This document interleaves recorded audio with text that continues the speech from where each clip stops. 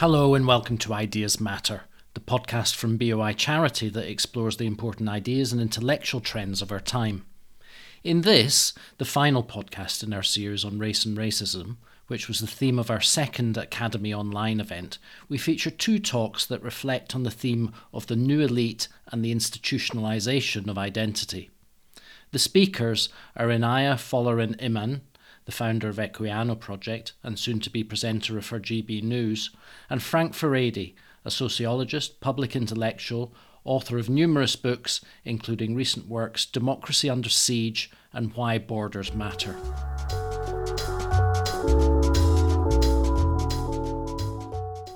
My short introduction today is going to focus on three elements, and the first is kind of how Blackness has now come to represent a kind of permanent victim status identity. The second is this idea of like the new elites and how anti-racism has now in some senses been kind of instrumentalized and weaponized to often provide moral cover to elites and to signal their cultural distinction from the supposed lower orders of society. And the third is how the workplace now has very much become the kind of new battleground for supposed anti-racism. And I guess I wanted to start off with just a few anecdotes. So as part of the Equiano Project, we've been doing a lot of talks to kind of sixth formers in schools and universities. And one of the things that was said recently in a talk that we did really struck me. And so it was in a kind of comprehensive school. And there was and I kind of asked the students kind of what comes to mind when they think about racism. And a kind of Black kid put his hand up and said that he personally had never experienced racism and he'd not actually seen it, but he just knows it's there. And a second school that I went at was a private school that was predominantly white. And then I asked the students kind of what comes to mind when they think of race and education. And a kind of student put their hand up and said that, in our school, there's not many Black kids. And that kind of is an example of institutional racism. And despite the fact the area that the school was in the kind of rural countryside, which was overwhelmingly white. And so those two things really struck me of just how much young people in particular, even before engaging deeply in the subject, have really kind of internalized and absorbed many of these narratives about race, despite actually revealing, for example, the previous kid, that they hadn't actually experienced anything. So that's really, really telling. But these three elements that I kind of stated in the beginning, to me, really encapsulate the kind of shift in the discourse on race away from like the political and the economic and to the personal. And it's very much become a kind of question of personal interactions rather than kind of structural class interactions. And that's very much the kind of site of contestation at the moment at a societal level. And as has been said in kind of previous lectures today, when we kind of hark back to the civil rights movement, we really think about it as predominantly a kind of universalist, humanist project, which kind of argued for each person to be seen as equals, regardless of race. And, society should be based off of our kind of common humanity, and which kind of transcends any superficial racialized category that society imposes upon us. And this principle has been obviously transformational and kind of has been the very principle that led to significant kind of social, cultural, legal and political changes. And this conversation is obviously happening as a result of a seemingly kind of rehabilitated racial thinking that has kind of been repackaged as a progressive project. And indeed, racism still persists. And there is a reality of racial disparities. The meaning of that is essentially what is contested, and the kind of scope and scale to which that is still a problem in British society and obviously society at large. But there is this kind of Martin Luther King quote, which is kind of, I refuse to accept the view that mankind is so tragically bound to the starless midnight of racism and war that the bright daybreak of peace and brotherhood can never become a reality. And that's obviously a phrase that's now regarded as quite archaic, which is just an initial demonstration of how far the debate has moved. But I wanted to also start off with focusing it on Britain, because I think that because critical race theory has now frequently become the dominant way in which we think about the way the conversation has moved, I think we often forget that the kind of discourse on race, particularly in Britain, has been shifting as kind of early as the 90s. And many people point to the Macpherson report as a significant kind of turning point to where the kind of identity politics and victim politics became institutionalized in Britain. So Civitas, the think tank, when reviewing the kind of Stephen Lawrence inquiry, argued that its kind of procedures and findings and receptions was an example of the kind of fanatical mindset of the militant anti-racists. And that was obviously quite a few decades ago. So this conversation has been happening for a while. But the Macpherson report really kind of institutionalized kind of the question of race in public life, and kind of cast the state not necessarily as a kind of propagator of racist policies and violence, but as a way to protect minorities. And that kind of followed on with kind of regulation of speech in the private, in the home, but also, for example, schools and kind of the civil service went through drastic changes as a way to kind of eradicate institutional racism. And that concept, institutional racism, actually became solidified then, which not was about kind of power. It was divorced from kind of questions of power, but became about processes, attitudes, and behaviors that amount to discrimination through unwitting prejudice, ignorance, thoughtlessness, and racist stereotyping. And that was kind of their phrasing. And so again, racism already was shifting away from the kind of politics of economics and class and power to that of kind of behaviors of individuals and speech and interpersonal relations. And from the Macpherson report, that in many ways started the industry that we now have, that is focused on the question of race and placing racism as the kind of go-to reason for racial disparities. And we saw that with like the Lammy Review and several other reviews. And this has been a game that many politicians in Britain have been very willing to play, again, prior to the kind of Black Lives Matter emerging. And as recently as Theresa May saying that, you know, she wants to tackle burning injustices of racism before the Lammy Review was even completed. And so many politicians have used the question of race as a way to kind of signal their moral superiority as a kind of cover. And this has been, you know, really frustratingly, despite living in a society that has made so much progress on so many different questions as they pertain to race. So whether that is in education and the kind of way in which British Nigerian children and other ethnic minority groups have been doing significantly well, but actually the huge levels of upward social mobility that young ethnic minority children are experiencing, particularly in contrast to their parents. So that is the kind of way in which the conversation was already playing out in Britain. And this was obviously combined with the increasing kind of cult preoccupation in academia, both in Britain and America, with issues surrounding deconstruction, critical race theory, postmodernism, and decolonization. And, you know, when I was an undergraduate between 2015 and 2019, there was a really huge movement in my university called Why is My Curriculum White? And I remember going to their seminar on decolonizing gender. And this was full of students and academics arguing that gender was a white supremacist construct imposed on colonized bodies. And prior to Western interaction with kind of former colonial states, these were kind of rosy utopias and egalitarian societies.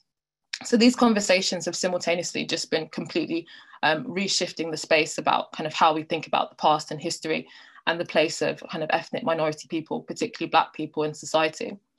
Well, obviously, these trends really, really accelerated in such a profound way this year earlier with the kind of Black Lives Matter protests, which was already a kind of powder keg due to the lockdown, but also these existing trends. And so books like White Fragility became a huge bestseller and became the language that was used in that book and kind of critical race theory and became incredibly popular. And so critical race theory has now kind of very much been popularized, but, you know, its central tenets, as many people have written about and argued, are a significant departure to the kind of humanist universalist ideals that were championed so passionately during the collective exercise of agency, you know, in the 60s and so on. And so obviously critical race theory rejects the kind of earlier Martin Luther King statement that you know, society can actually transcend racism. It denotes that kind of racism is a social reality, and due to America's founding, it is everything that comes out of that country is inherently steeped in the kind of blood of racism and violence, and that translates to objectivity, freedom of speech, and so on. And it's kind of incredibly anti-humanist, this idea that human beings aren't a totality, but are essentially just competing categories of identity, and this idea of intersectionality, where we are not a totality, but are made up of different intersecting identities, and our authenticity is related to where we stand in relation to dynamics of power and privilege. What's really interesting about critical race theory, however, is how it still, regardless of it being claimed to be anti-racist, still centers whiteness as the kind of organizing principle of society. And so racism is not overcome by us standing together as equals, but it's overcome, or never overcome, but it's responded to by white people self-flagellating, expressing their white privilege, apologizing, and kind of giving up space. And Black people are left with no agency and no ability to define their destiny or future. Again, such a significant contrast to what was argued previously.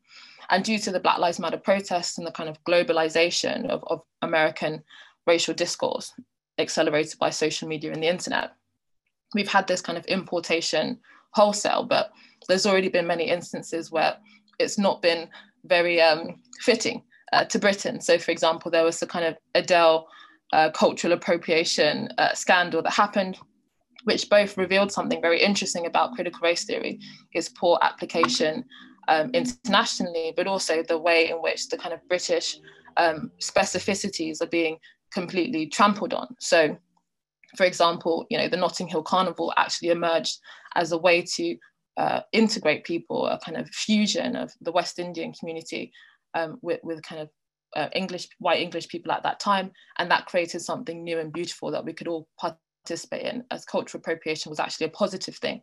And this discourse has kind of recast it as something negative.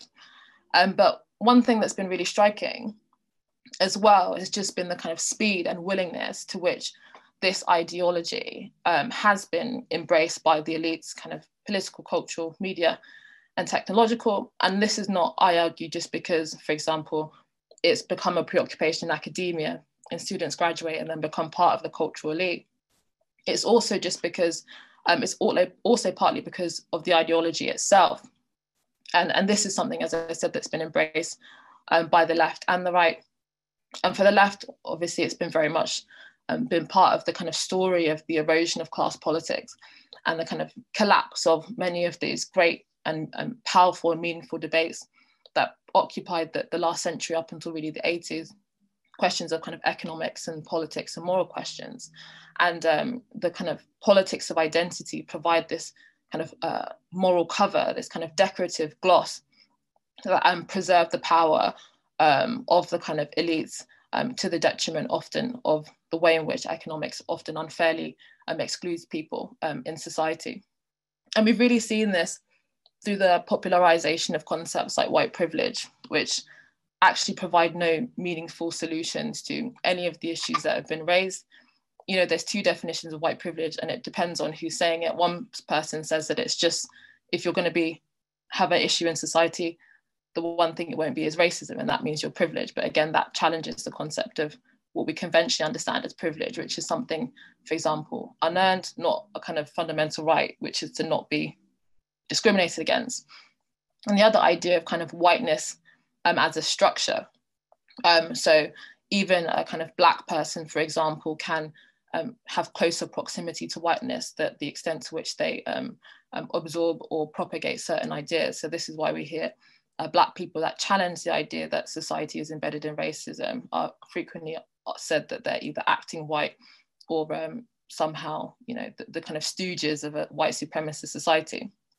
But it functions in other ways as well, which is to kind of increase suspicion amongst people that previously may have actually had strong solidarity based off of economic interests and now seen to kind of think of themselves primarily as racial groups, not kind of working class as such.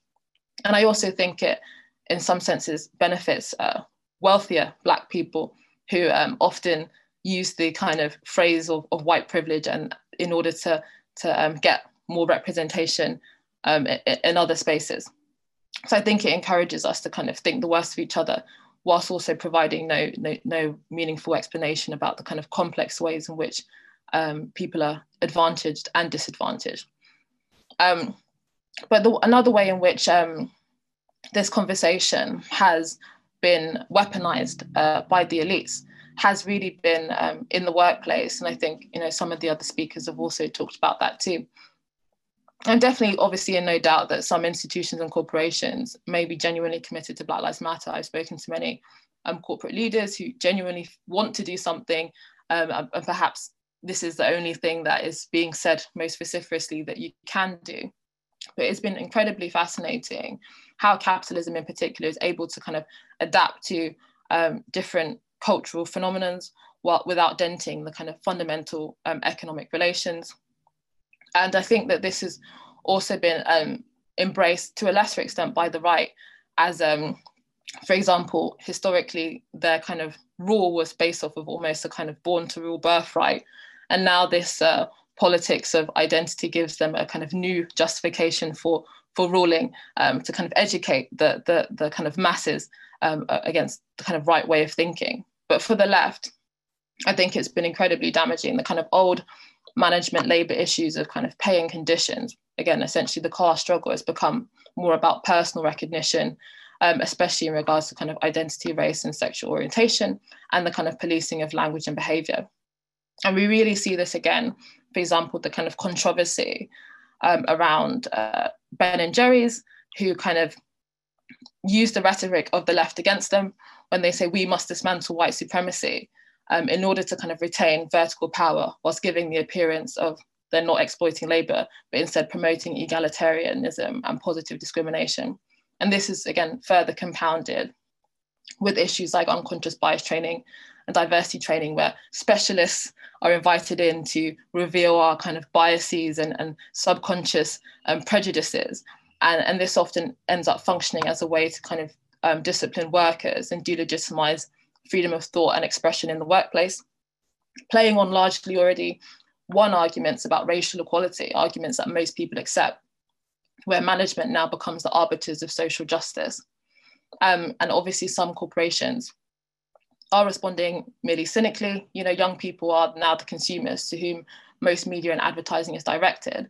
They are frequently regarded as woke and anti-racist and responsive to the kind of virtue signaling behavior that they often practice themselves. And therefore the world is then being reflected back at them. But I think obviously if you're a capitalist, you know, be confident in your defense of inequality. And the kind of politics of identity as it's emerged at the moment only seeks to, again, provide moral cover and enable people to assert moral superiority and virtue without actually addressing in any way some of the fundamentals that actually, the complex reasons why people have a range of inequality and disparities. So now we're essentially in a position which is pretty much a minefield. And we've seen this with the kind of fallout from COVID-19, which instead of being recast as perhaps one of the biggest transfers of wealth from the bottom to the top, the primary discourse on COVID-19, you know, in public has been about whether or not the virus is racist. And I think Black people now are frequently led to believe that racism is worse a problem than it actually is in society, fostering a sense of alienation and resentment and general hostility. And white people are led to believe that they can do no right, despite massive progress that has happened. And in fact, the generation coming up may well be one of the most tolerant generations to difference of race, maybe not difference of ideology or views, but definitely difference of race, I think, you know, in British history. So class politics has been replaced with identity politics. And I think it's led to significant disenfranchisement of large swathes of the population, whilst, as I said, failing to dent the kind of fundamental class relations of society. That's me. The way that I see it, following on from Inaya, when she talked about the traditional notion of the ruling class having this idea that they were born to rule, is that the contemporary expression of that is usually voiced by the phrase, "I'm here to raise your awareness," or "we need to raise your awareness." There's a kind of cultural power that they seem to possess. And that cultural power is linked to the institutionalization of identity and identity politics, which has become so pervasive that it easily leaps from one area to another. And I think you'd find that many of the things that Inaya was talking about and others have talked about early on in relation to race will also raise its head in relation to other identity groups who have adopted pretty much the same kind of style and approach. I think it's important to realize that when we reflect on the question, why has the ideology of BLM and why has critical race theory gained so much ground in such a short period of time, it's important to realize that the reason for that is because its ideals were already imminent. It was already existent within the elites itself. It's not that elites and corporations have been suddenly converted to something that was alien to them. That's not really how it works. They themselves had already began to promote many of these ideas a long time ago. And the point I want to emphasize is that there is actually no progression between what some people have called the old anti-racism and the new anti-racism. It's not like the new anti-racism is the old anti-racism plus identity politics.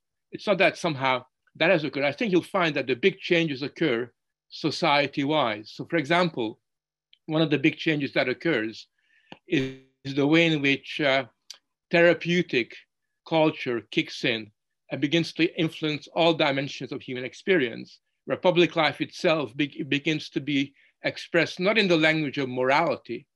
You know, we no longer talk about moral concepts and moral categories, but instead, you know, we talk about therapeutic categories of being healthy, being well, being ill. You know, these are the kind of concepts that really begin to sort of kick in.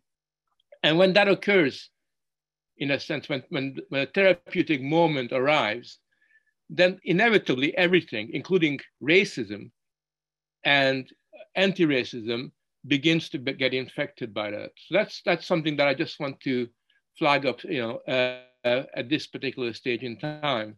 The other thing I want to flag up, and this relates to some of the earlier discussions, is that people have said that, you know, it's, you know, there's a problem of assimilation, you know, or there's a discussion of, you know, why there's a problem of assimilation or who assimilates. My argument is that in the current era, assimilation in the universalistic humanist sense is not possible, right? It's not really possible because society hasn't got a central narrative to which you can assimilate, right? It isn't the case that there's a kind of idea of Britishness, you know. I often think it's quite interesting that, especially people on the right, often criticize critical race theory, or they criticize the academia for being so bad and everything, but they never actually ask the question, you know, what is it that they're offering as an alternative? What is Britishness, for example? What does it mean to be American? That people who genuinely would want to assimilate, if they did want to transcend their identity, what is it that they could embrace? And I think that's the central problem that we have ourselves as well, because unless we're able to give a proper, clear account of what it is that we want people to join and assimilate to, then it's almost impossible to have the cultural, intellectual weapons to take on identity politics and identitarianism. And that's the central dilemma that we're faced with at the moment. And to give you an example of what I'm talking about, imagine if you're a 6-year-old Black kid or a 6-year-old white working class kid, and you're going to school in British society. The pedagogy that you're exposed to is called the pedagogy of relevance. In other words, you want to teach what is relevant to a Black person. You want to teach what is relevant to a white person. You want Black people to discover themselves somewhere. You want white people to discover themselves somewhere. And when you have that kind of educational process, which is in an incipient sense, already suggests that your particular circumstance, your particular identity entitles you to a particular kind of education, which is what is being discussed, then that is what you're socialized into. So by the time you get to university, by the time you're 18 or 19, you have already adopted a standpoint, a perspective, an epistemological standpoint, which is already antithetical to anything that is remotely universalistic.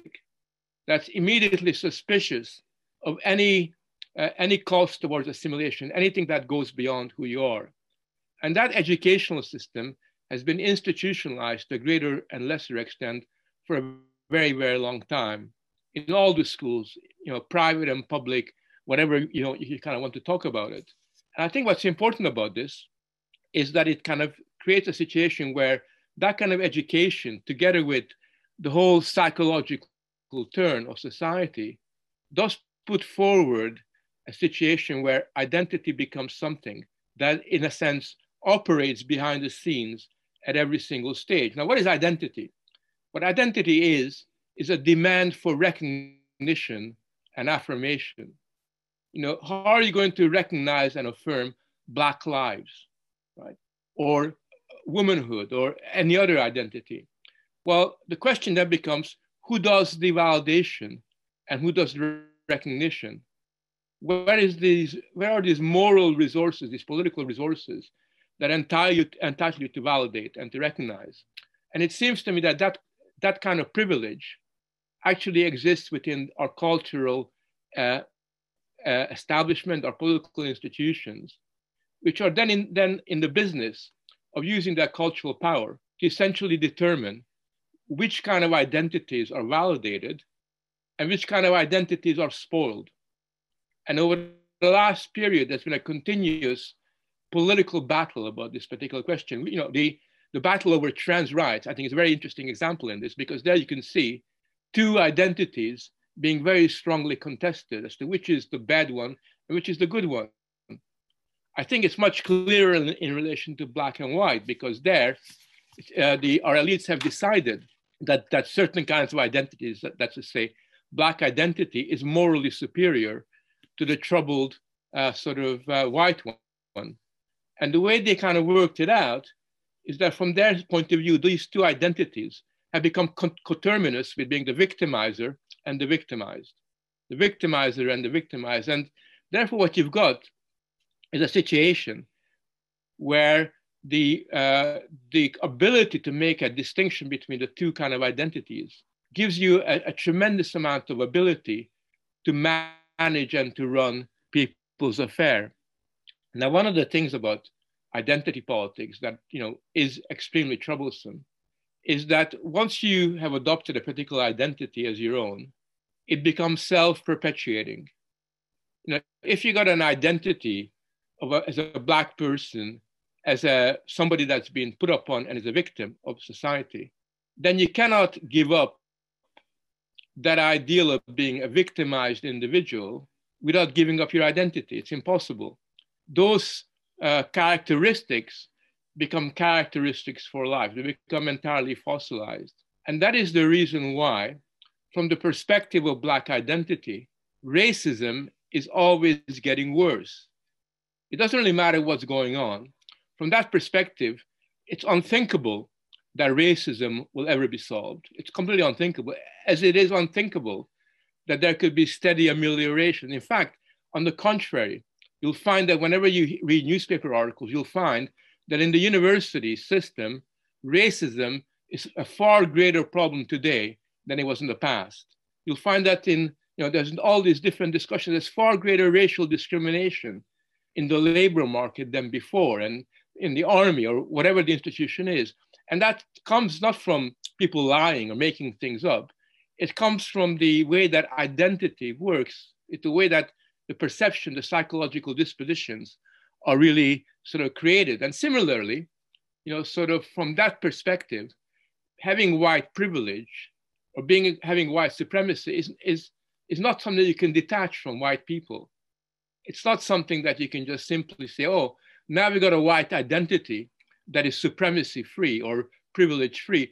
That is, again, an impossibility. So those two kinds of counter concepts become increasingly fossilized, become increasingly important. And it's not really possible from the identity point of view to alter or to transform that. And I think in that sense, with the institutionalization of identity, we come across something that is truly scary and truly significant. One of the things that we haven't really discussed in relation to the institutionalization of identity and the way that identities become de-individuated and ultimately dehumanized is the fact that by their very, very existence, it gives, in a sense, a new meaning to public life. The new meaning that it gives to public life is essentially the demand that your awareness and everybody's awareness of these different kinds of problems needs to be somehow raised. You know, raising awareness, you know, sort of, or re-educating yourself, are to me the new original concept in the race relations domain. And we hear it time and time again: go away, educate yourself, or go away and have your awareness raised.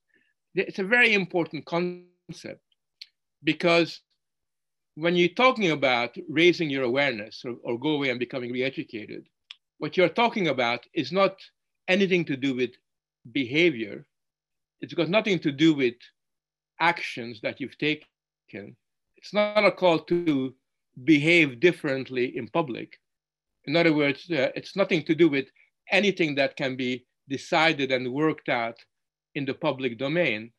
When you're talking about going to re-educate yourself, when you're talking about your awareness being raised, then what we're talking about is how your internal life, how the way you are psychologically and mentally can be altered. What it really means is a kind of political therapy. Right? And now you might say it's a bit of an exaggeration calling that political therapy, but just about everything that we hear in relation to the institutionalization of identity is really all about the re-socializing of people, the re-educating of people. That becomes the dominant emphasis. And when you take a step back as to why this is, it seems to me that the impulse towards the re-socialization of society and the re-education of society is driven by an ambition that it's far, far broader than anything to do with race relations. It's to do with the way in which a new political culture can be created.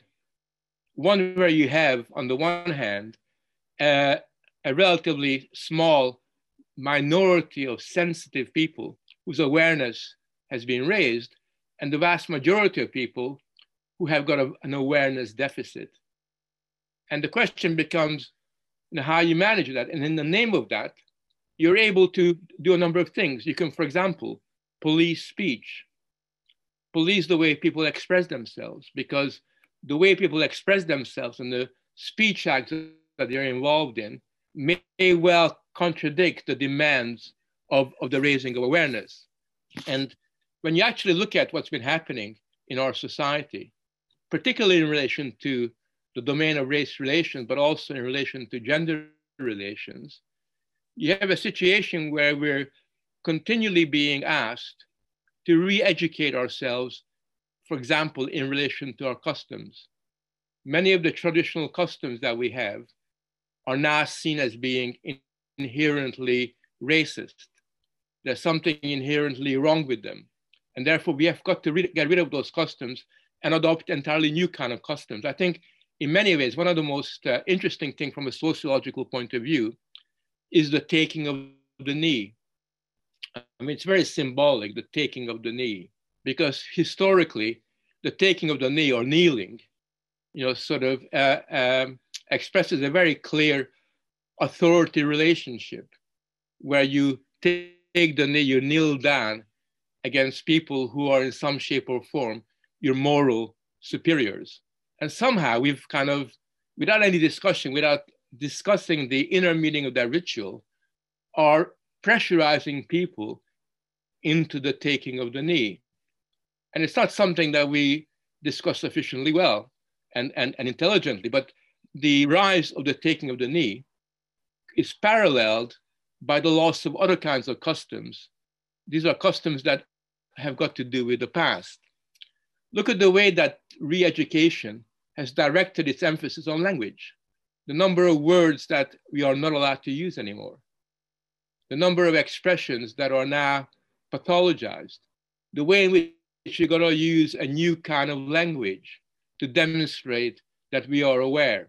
And not only that, but the way in which, you know, sort of language is used almost as a way of provoking a reaction. So for example, you know, one day everybody thinks that they got to use the expression BAME or BAME or BAME, because that's a really right-on kind of expression, then you realize that, oh, that's totally wrong, because that violates the kind of the sensibility and the identity of all the different groups that are somehow subsumed by that. And there's that kind of continuous use of language control, which is really quite important. Re-education also means that we have got to change who we are loyal to. You know, where do our loyalties lie? You know, where, you know, what's our duty to other people in society? And in particular, and I wish we had a bit of time to kind of discuss this, what it does is it kind of changes our sense of the past. I cannot emphasize how important that is in relation to the institutionalized education. You can never totally lose your sense of the past, because every individual got a narrative as to where they come from.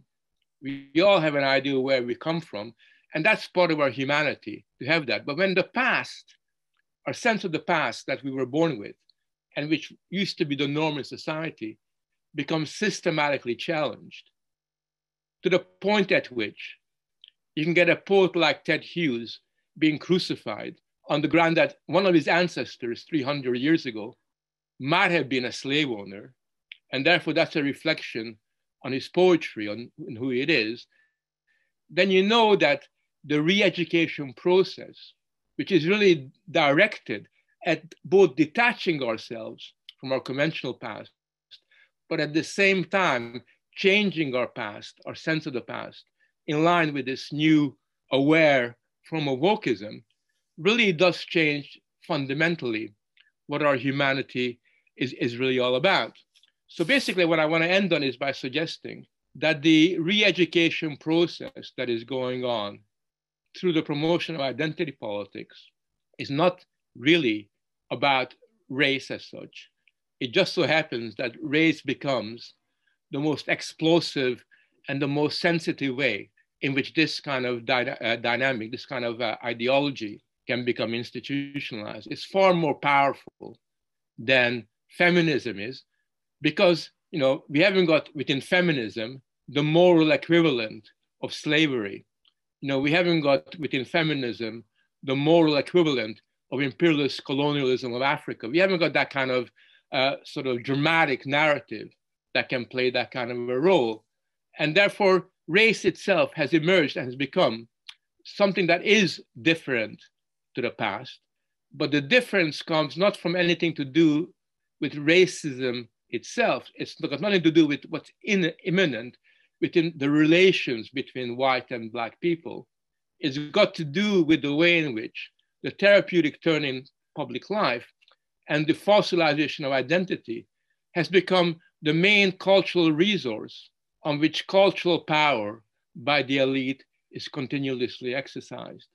And it seems to me that's the nub of the matter. And therefore our job, it seems to me, is to offer a counter narrative, not to go back to the Martin Luther days, not to go back to Du Bois or any of the old people who talked about anti-racism in the past, as good as they were, but to find ways and means of demystifying the present day narrative about racial relations, to find an intellectual alternative that's superior to critical race theory. I mean, I heard a lot of people sneeringly dismiss critical race theory without asking the question, well, are our ideas subtle enough, coherent enough to be able to engage with that and to take it apart? Because unless you can do that, then you're fighting a hopeless kind of battle. So what I'm saying is, let's not sneer about those people, because sneering is not going to solve anything. And sneering overlooks the fact that those people are actually the products of a society, not of their own making, but of a society that has made them into what it is. Thank you very much. You've been listening to talks by Inaya Folarin Iman and Frank Furedi, who've been reflecting on the theme of the new elite and the institutionalization of identity. The talks were recorded at the Academy Online event, Race and Racism. This is the final episode in this series, but we'll be back soon with a new series on the use and abuse of history. To ensure you don't miss any episodes of Ideas Matter, please do subscribe whether via our series playlists on SoundCloud or Apple Podcasts, Podbean, Spotify, or your favourite podcast feed. And for more details of the Academy event where this lecture was recorded, and to access a series of recommended readings to help you explore the themes in greater depth, have a look at the accompanying notes to this podcast or visit the Academy at our website, theboi.co.uk. Finally, if you're able to give a financial donation to support this podcast or any of the BOI charities projects, then head over to our website and hit the donate button. Many thanks.